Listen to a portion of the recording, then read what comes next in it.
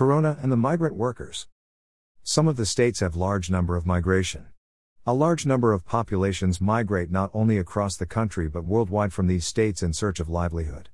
In recent days I have been coming across many WhatsApp status and news showing issues related to migrant workers. Then question comes, why Bihar, up in Delhi are in news? Author could not apply any of the theorems learned during his school and college. As a student the new thoughts and theories also failed to be applied in the case. Now in this call of total lockdown by Prime Minister of India.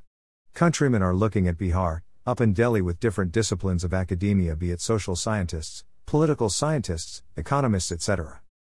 What happened? Bihar, Uttar Pradesh, up, and New Delhi are in the breaking news.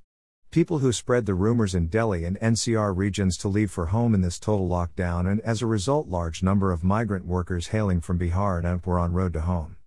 Even with a distance of more than 300 kilometers, they started walking toward their homes.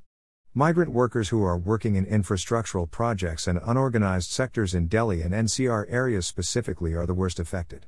As it is to be noted that this didn't happen in other part of the nation on this scale, maybe NCR Delhi is multi-border.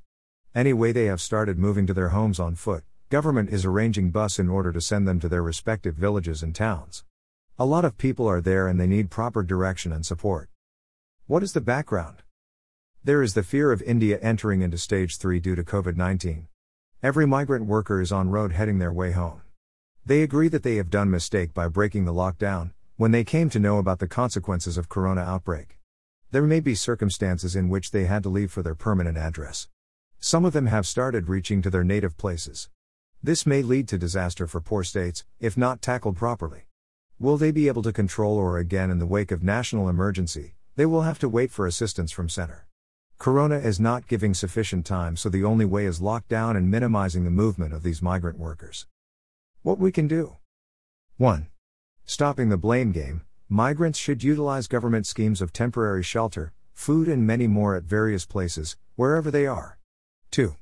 Those that are still on their way to home must be quarantined immediately. 3.